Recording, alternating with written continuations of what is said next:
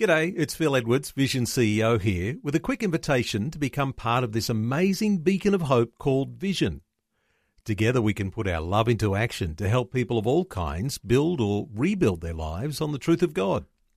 Please consider the part you can play during our upcoming Visionathon appeal, remembering that it's your support that makes Vision possible, including this podcast. Life, culture, and current events from a biblical perspective. 2020 on Vision. Let's start off with some great things. Dan Flynn is the Chief Political Officer at the Australian Christian Lobby. Dan's back with us. Hi, Dan. Welcome back to 2020. That's fantastic to be here, Neil.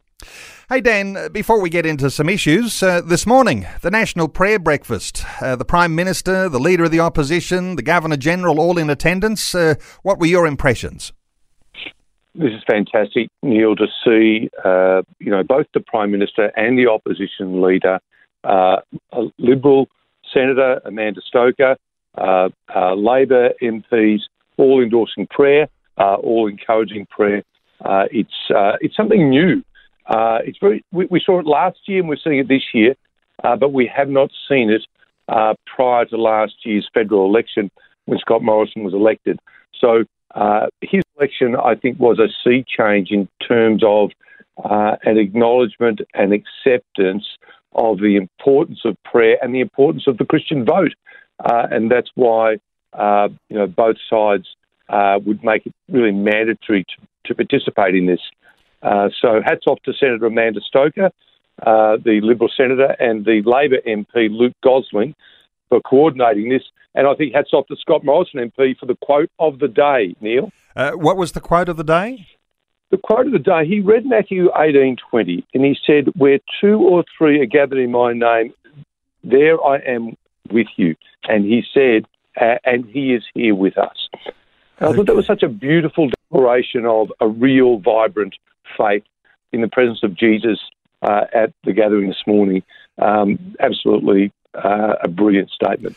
We will appreciate the powerful impact of what it means for the Prime Minister, the Leader of the Opposition, the Governor-General, all to be in attendance at a national prayer breakfast. I'm not sure it'll get the same sort of headlines in much of the mainstream media as that it might get when you and I are talking, Dan. A lot of people, this will just go by and they'll try and reject that as something irrelevant or something ritualistic that might have happened in our parliamentary the thoughts of gatherings that they have, but it is certainly a very deep thing when you get that sort of level of unity under the presence and power of God. Absolutely, Neil. It was made more difficult by the fact that it was, kind of a live streamed. So it was for most people there, they're sort of receiving it virtually rather than being present at the event. But a very important occasion, and no doubt, we would expect next year's will be a packed Parliament House, Great Hall event, which we're already looking forward to. It's such a great event. Absolutely. Hey, let's get into some of the issues. There's lots of them. I'm not sure we'll get through a whole list of things to talk about, but you're keeping up the pressure around the movie called Cuties, and it's outraged a lot of people. It's a film on Netflix. What's the latest on that one, Dan? The latest on this is that Wendy Francis, our spokesperson for women and children, Wendy and I will meet tomorrow with the Minister for Communications, Paul Fletcher, to express our concerns. So this is a very, very important meeting because he presides over the classification system that sits within his portfolio. We are urging him to appeal the current MA 15 plus classification and urge that this film be refused classification, namely that it cannot be watched. Not, Neil, because we're trying to censor sexual material, but we're trying to censor criminal material. And so because the actors who are highly sexualised in this movie, aged between sort of 11 and 14, it is child abuse material according to the Commonwealth Criminal Code. So we're making that point front and centre with the Minister tomorrow, and we would very much appreciate the prayers of your listeners that he sees that this is an important matter for him to act on. Well, I'm sure many listening will keep you in their prayers at what will be an important meeting. Let's move on. Another issue on the list here today. In Western Australia, the Christian lobby is on the front foot, defending some religious freedom issues here, generated by Margaret Court, after the government lottery body refused to grant funding for a freezer fan to feed needy families. And this is all around Margaret Court's views on sexuality. This is an interesting one, and just goes to show you how fickle some people are when they're making these sorts of decisions, Dan. It's unbelievable. Margaret Court, Vision News this morning talking about the French Open. Margaret Court, a champion of the French Open, and also just a champion in life generally. So she, now, in her senior years, operating a flourishing church, giving away something like 70 tonnes of food a week to people, in great need. She sought to obtain funding for a freezer fan to preserve the food. But the relevant funding body said, no, we won't give it to you because of your views on sexuality and gender and marriage, those type of things. It's in the news that they had a meeting then with this particular part of the government that gives us funding, this particular organisation. They said, no, we won't be changing our mind. We don't accept your views and you won't have this funding. Now, we've got a team of lawyers here connected with ACL. Our advice is that is clearly in breach of the Western Australian equal opportunity legislation, and Margaret Court herself is considering bringing a court case in the tribunal. But this is very concerning. Our director in Perth, Peter Abetz, has written to the Premier urging some action on this. But this has got to be a concern for anybody who holds traditional views on marriage and gender, that a government funding for the needs of the poor would be denied because of an opinion is really crossing the line. Well, when we talk about issues around religious freedom, we're often talking about a moral level, but you're taking things on a level which ordinary Aussies, ordinary churchgoers, are not necessarily able to do. So applause to the Australian Christian lobby, because this is an illegal act. And so there is a move there to approach that at a legal level. So honour to you guys, and honour to Margaret Court there for having the courage to stand up for what is a right there. Let's talk about Victoria, which is your home state, although these days you're living in the ACT. But freedom of worship and religion continues to be restricted during the lockdown. What are your thoughts around this one, Dan? There's an incredible inequity here. For example, in regional Victoria at the moment, you can have 10 people inside a cafe, but for a church, they have to be 10 people outside of the church. And there are similar disparities in Queensland. In Queensland, you can have 30 people in your home at a gathering, but if it's a home church or you're involved in any sort of worship Bible study, you can only have 6.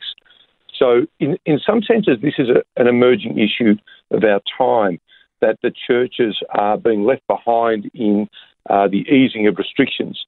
So in Victoria, some 300 pastors wrote an open letter to the Premier that was delivered last week, complaining about the disparities and the need for the churches to open. If there are some churches or some mosques who cannot manage social distancing, then they ought to be shut for a couple of weeks.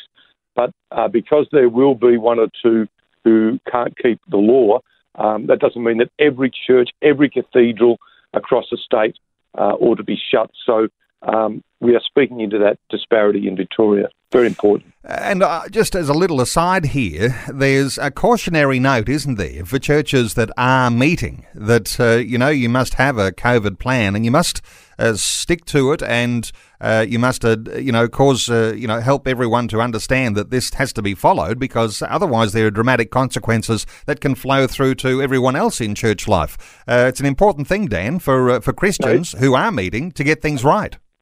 You're right to highlight it, Neil. There was a Canberra church that was, visited a couple of weeks ago.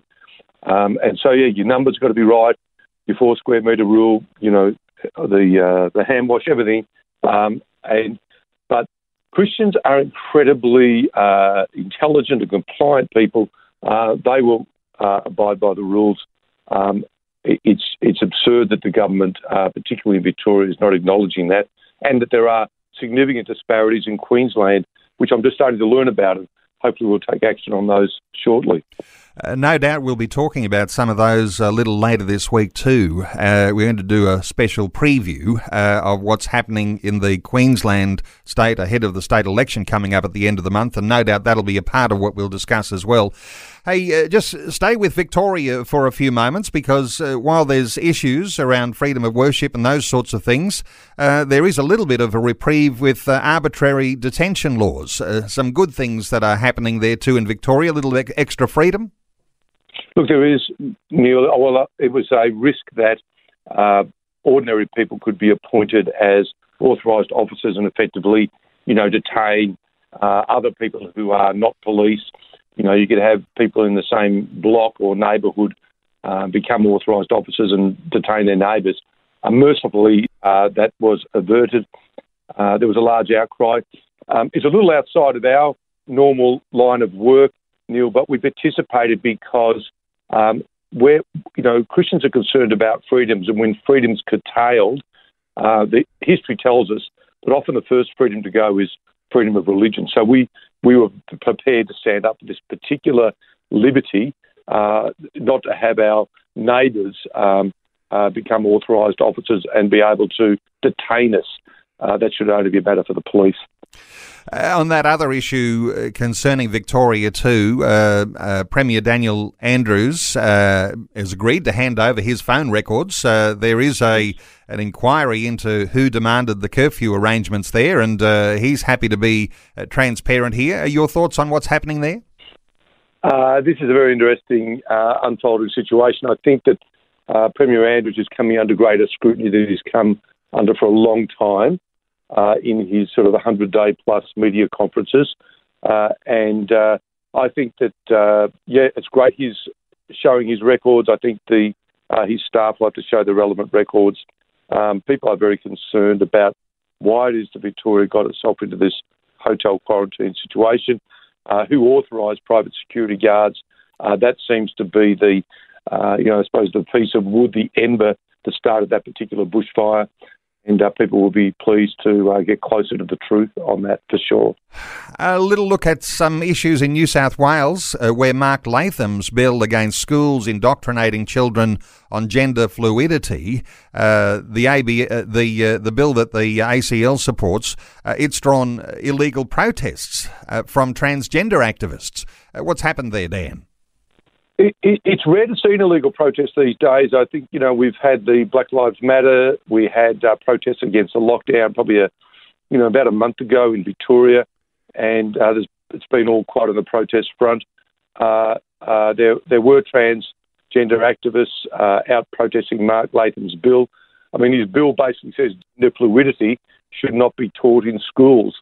A particularly good and straightforward point, I would have thought. But there were people out breaking the law on that on the weekend, and I'm not sad that they were fined. Okay.